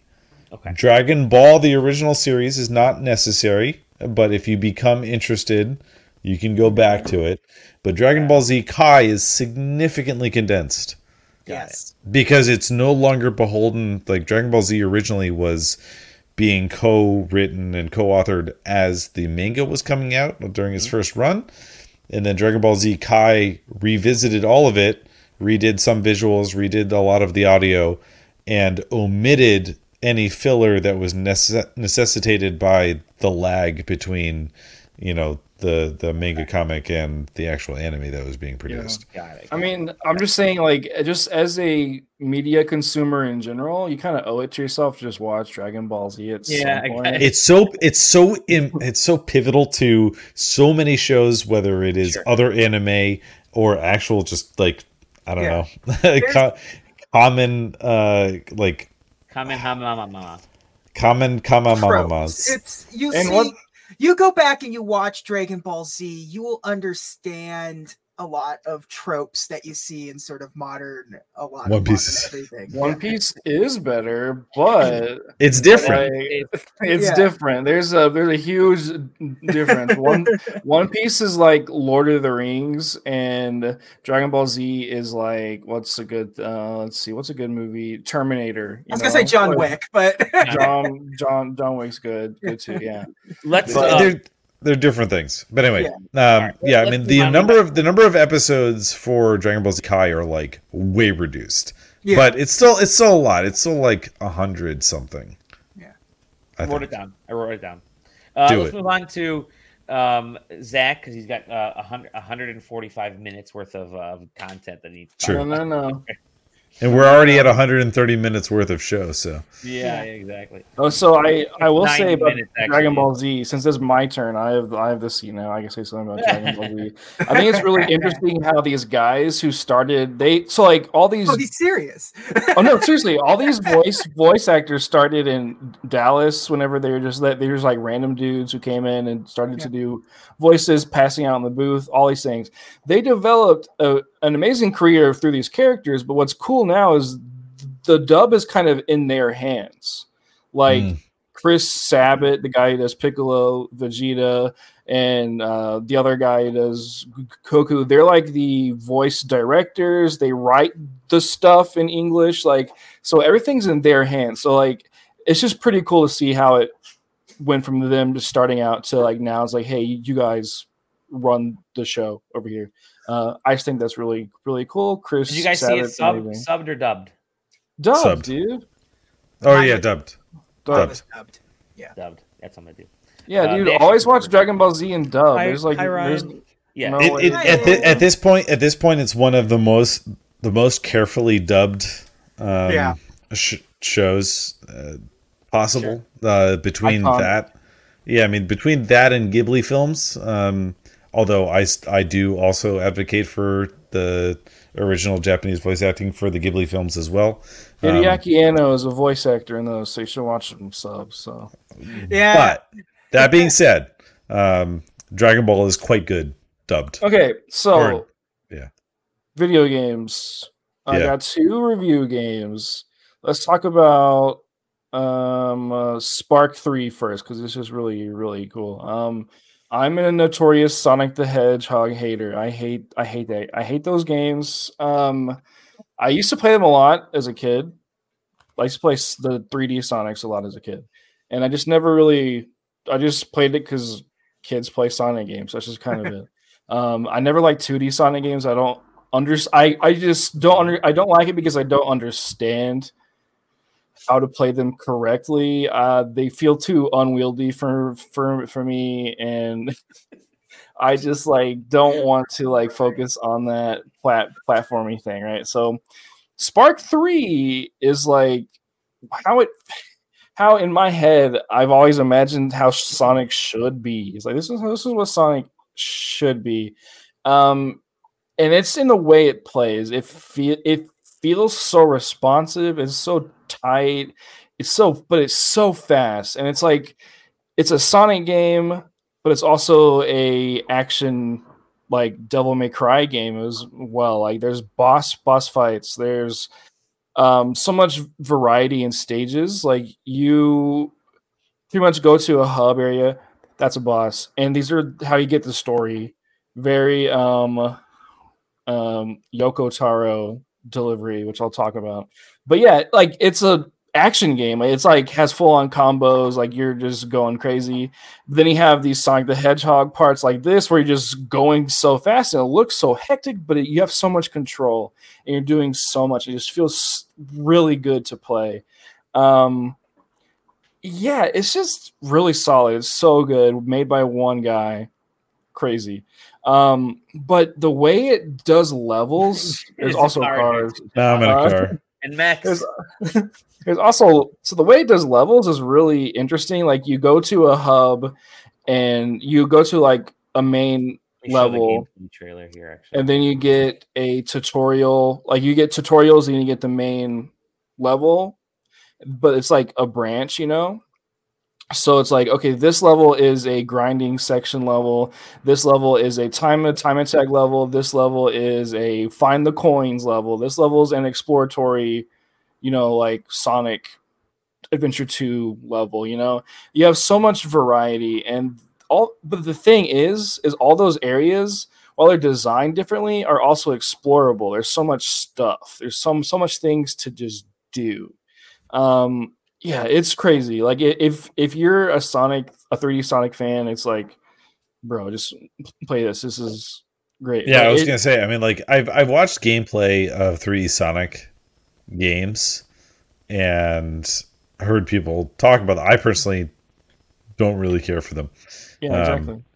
But I'm like, for anybody that would have told me that, yeah, man, 3D Sonic was the best. This would be like, have you done this? Have you done? Yeah, it is. We know. I'm assuming that Gam. We know what you're talking about. I'm assuming that Gam's referring to the very bad voice actor from Dragon Ball. Yeah, I don't think there was. The new Broly voice was good, by the way. I thought it was good. Yeah, better. But yeah, so yeah, it feels good. It's a Sonic game, but not Sonic. But the interesting thing to me is it has a really interesting narrative. It does a Yoko Taro thing that I love, where it's like you meet this guy. Time for existential dread. Well, it's like, no, like you meet this guy, you're like, oh, this guy sucks, I'm gonna kill him. And you kill him, and then it's like, okay, so this is his life, and he always wanted to be like a doctor, and it's like, and due to like having his arm cut off, he had to become a he had to become a cyborg, and he became a cyborg, and then like his brain got taken over, and now he has to like it's just like yes, these like Yoko Taro like vignettes that are in there are so fun. Yeah, it's really cool. So fun. After you beat any of the I forget what they are in Metal Gear Solid 4 after every time you beat the sirens or the beauties one? Yeah, I forgot what they're called. Yeah.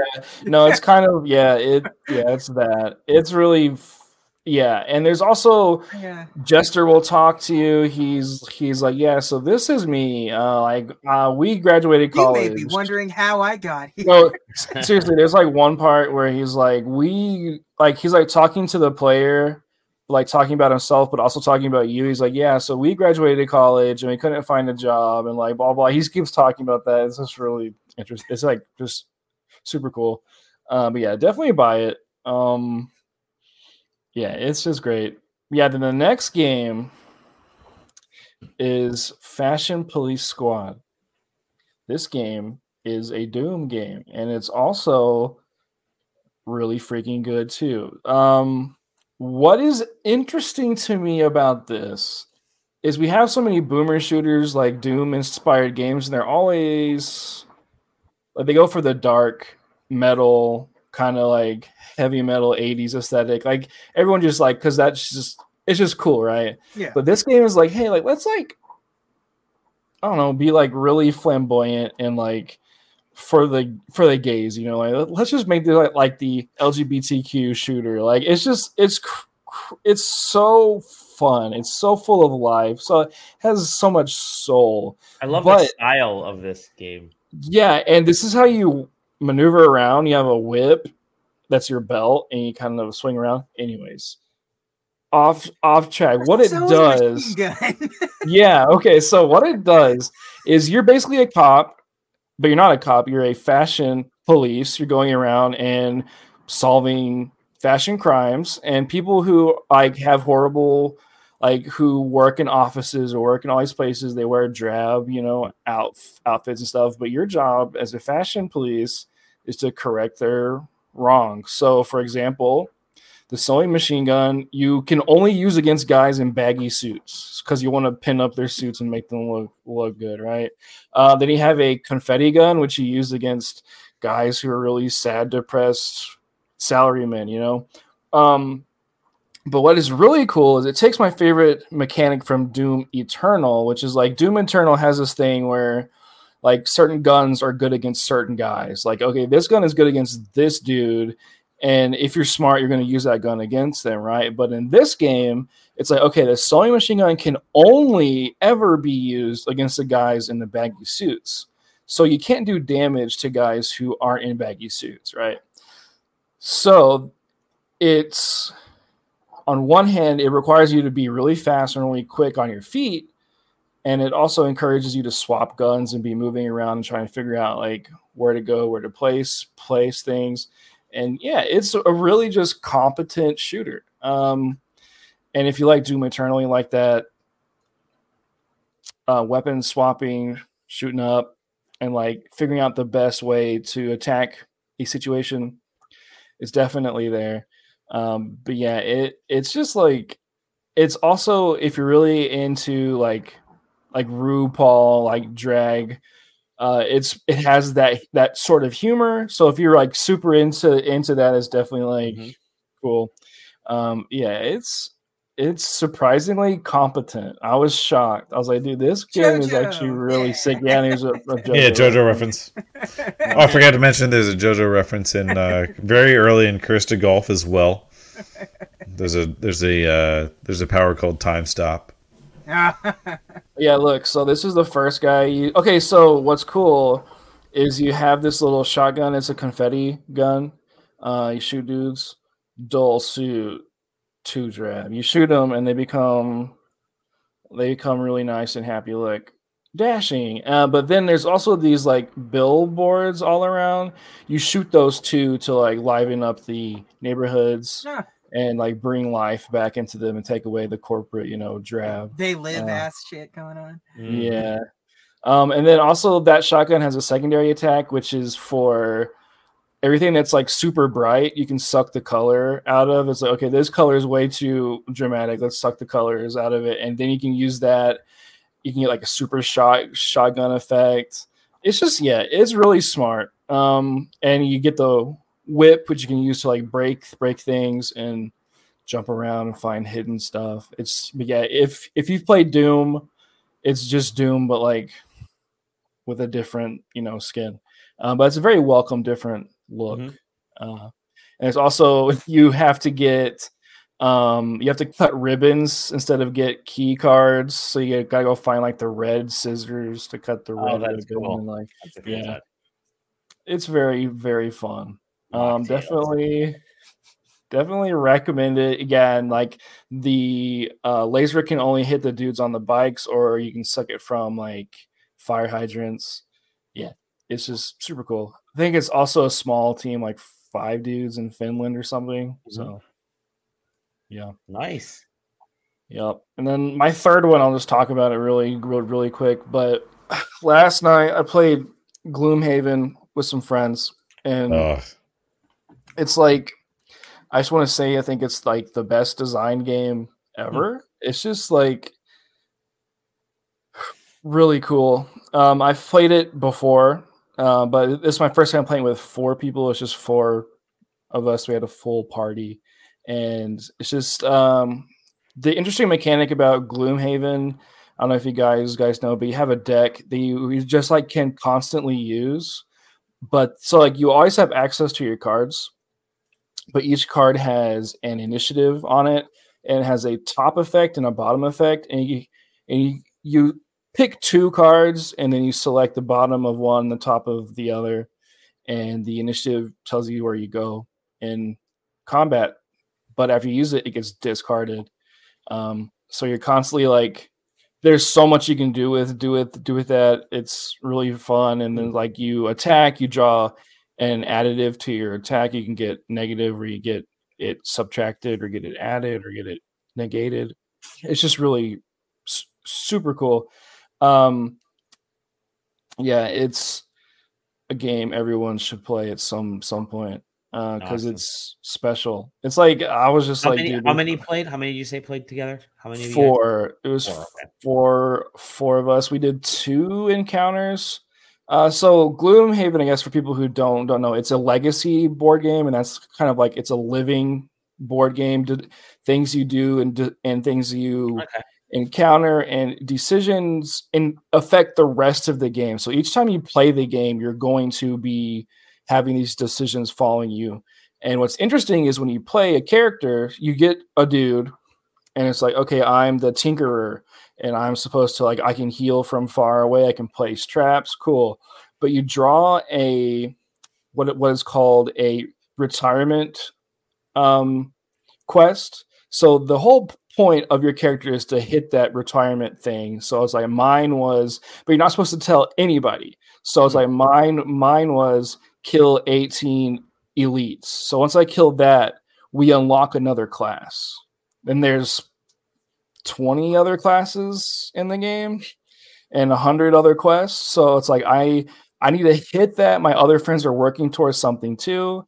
And what's interesting is you always have to play to that as well. So each time you go into an encounter, you draw another focus. So it's like you have a focus for this encounter. So like mine might be you need to pick up 6 pieces of gold. So whenever we're fighting things, if there's gold on the ground, I'm like, I need to hit that objective. So I'm not going to fight the thing. I'm going to move over and go pick up that gold. So there's so much going on that like kind of that like affects how you're playing with your friends, and you're not supposed to talk about what you're going to do to your friends either. You're supposed to like kind of be vague. So you're always messing with each other. You're always fucking each other over. It's just really interesting. It's just really fun. And it's like, oh, I unlocked this class. So that means the next time I come and play, I can play that character and level it up and hit its retirement and keep going through doing all these quests for the city to unlock different items and doing things outside. It's just super cool for a board game. Yeah. I mean, it took us 8 hours to do 2 encounters, and there's 130. So, and the box is like, I don't know, it's like huge. There's so much stuff in it. But yeah, if you can ever find another person to play with, because you can play with 2 people, and you can play with yourself if you want to.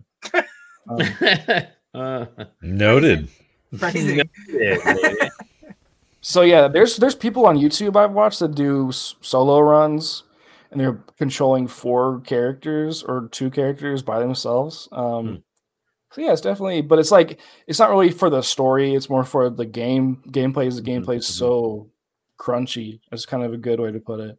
But yeah, it's just a lot that can happen. Like for example, my guy last night laid down traps, and then I also had a skill that I would throw a chain and pull people in. So I would like throw a chain and pull bad guys into my traps, or I would place a little. Yeah, so it's just so cool. And also what else is cool is there's bad guys, but you control the bad guys too. So you control the AI of them. You flip cards and says, oh, they do this. So there's a constantly like an AI deck playing out what they do, and you have to adhere to their logic. Like they want to attack the closest thing here, and they're just going to be as lazy as possible, kind of thing. Yeah, it's just interesting. It's fun to kind of like, it's fun to have a video game in front of you, because that's what that is. It's like it's fun to have a video game, like all of its components, and like touch it. Like it's like I'm touching the brain of a video game here. It's just a really interesting feeling. But yeah, that's kind of it. But definitely, cool. There's also a PC port. You can play on a PC if you want to, but I think it kind of takes away. I think it kind of takes away what makes the game special. So, yeah. How long? Did I ask how long the matches typically take? It depends. I would say maybe it's like Monopoly. It could be 30 minutes, 4 hours. You don't know. Yeah. Cool. I mean, you played for 8 hours, right? Yeah. So I didn't know if you were still going. But like, was that one game or was that multiple? We did two encounters. Okay. So and each encounter has a different objective too, which is really cool. So we did one, which is like a normal dungeon raid. We walked in there and killed a bunch of dudes, got some loot. Cool. The next one, we were walking down the road, because you also draw events for the city. So there's a city event that happens that you have to do. Then there's a road event you do on the way to your next quest. You also have a big map and stickers you put on the map as you unlock things. So it's like a video game. Like, okay, we can go here, and there's boxes to mark them off. I was like, okay, last time we went out on the road, we unlocked this like fire mountain thing. Let's go over there. And we looked at the encounter book. We were like, let's do something a little easier. So we went to something else. We're like, okay, this sounds cool. It's like we have to retrieve a amulet from the end of a dungeon and bring it out. And it had different doors and different traps and a bunch of terrain that we had to figure out how to get around and use our skills to like maneuver, which is really cool. It's like it had pressure plates in some rooms, and I have a little robot that I could use. So we were like, oh, like let's use the robot to put on the pressure plate so we could keep the door open, because if no one was on it, it would close. So yeah, it's just really cool. It's like, oh, cool. Let's like use our brains and like figure out how to get through this water. That's like, oh, it takes two movement to get through the water. And so it's like I've used my cards in a certain way instead of using them for attacks. And also, after you use all your cards, what you do is you look at your cards and you shuffle them and you randomly draw one and you discard it and you can't use it for the rest of that encounter. So eventually you're getting rid of stuff you actually need or it's like really important. So each time you play is different because your hand's like 14 cards. Each person that has a different hand size. So you're constantly like adding different things to it or taking out things or using items and equipment. And it's just, yeah, it's super cool. Cool. Awesome. All right. I think that's it for what we've been playing, but I got one more thing that I'm going to do. Oh, right. No. I'm opening up Pokemon Go cards. Oh boy, live. Zach, it's time. We're going to quantify Dally's exact Pokemon value. Go cards. What are those? These so the Pokemon Go, they are the Pokemon trading card game. They have the Pokemon Go edition are out now. I also did pick up. We stopped by Mickey D's last week, and so both my daughter and I got. Did you get the Happy Meal? Get the Pokemon cards? No, it was like 12 o'clock at night. We're like, let's get some French fries. So we did. Yeah, the McDonald's fries are awesome. Okay, let's open this up, see what I get. All right, so my first time ever opening Pokemon cards on screen. That's it. Nothing. Okay. I got a Meltan. Okay. I got a Magikarp. Awesome. Good. Okay, that's what you need, man. That's a cool art on that cards I play. I love these cards, man. They're so cool. I know. Anyways. The Pokemon. I got Eevee. Yeah. Oh, so these are, I see it. They are the AR version of the cards. That's neat. Pikachu. Look at him walking there. Yeah, a little freak. Squirtle, just basic Squirtle. Dang. Not too different from the like Series 1 Squirtle card. I got a nice little Ivysaur with a little bit of a graphic stuff there. I got there you go, holographic Tyranitar. There you go. I talked about him today. What's that? I talked about him when I was talking about Pokemon. And I got some energy. Get some energy. Fighting energy. Trainer is Spark. Look at that trainer card. Whatever trainer cards are. I got Chansey. That's one of my favorite Pokemon. And then Steelix. Not one of my favorite Pokemon. Nope. And then use this code to unlock your online reward. I got a Pokemon. Yeah, you get packs of cards for the digital. Oh, okay. So maybe I'll do that. Yeah, cool. That's a fun. I liked playing the Pokemon card game. That's a fun way to play it. Is like it's on iPad. We ever get another update about that trading card game? I don't know. It's actually Pokemon trading card game live, so it is the actual trading card game. It is. Yeah. So I did research into this today. Actually, it's in beta, and people are still not happy that they can't use their cards they got in the other game and the new one. So I can't. I'm wearing long sleeves. I can't show you the tattoo that I just got. I have a second pack too, but my Gengar tattoo. That's awesome. Yeah, you got your Gengar tattoo. Well, gents, that's it. We're done. Nice 2-hour show. Yeah. I'm nauseous, but that's tired. A whole different. Yeah, no, I'm tired. sick. Yeah, I have to wake up at 6:30 tomorrow. Normal day. With that said, I'm gonna let you guys go. You can find us sidequesting.com, sidequesting TV on Twitch and YouTube. Rate, review. Thank you to Playland. Thank you to Stefan, to Ryan, to Lisa. Thank you. We've had a good... especially thank you to Ryan. Thank you. Find me at Dolly Domovsky. Right there. You can find JJ. At the _double_J. That little corner down there. Zach at OKQuest. And this gentleman down below me is at Taylor Bliss. Yeah, follow me for nothing. Follow you for nothing. I've had it for about a month now. Yeah, fancy. Got an All arm and everything. I'm a professional boy now. A professional boy with your beard is getting back into glorious shape.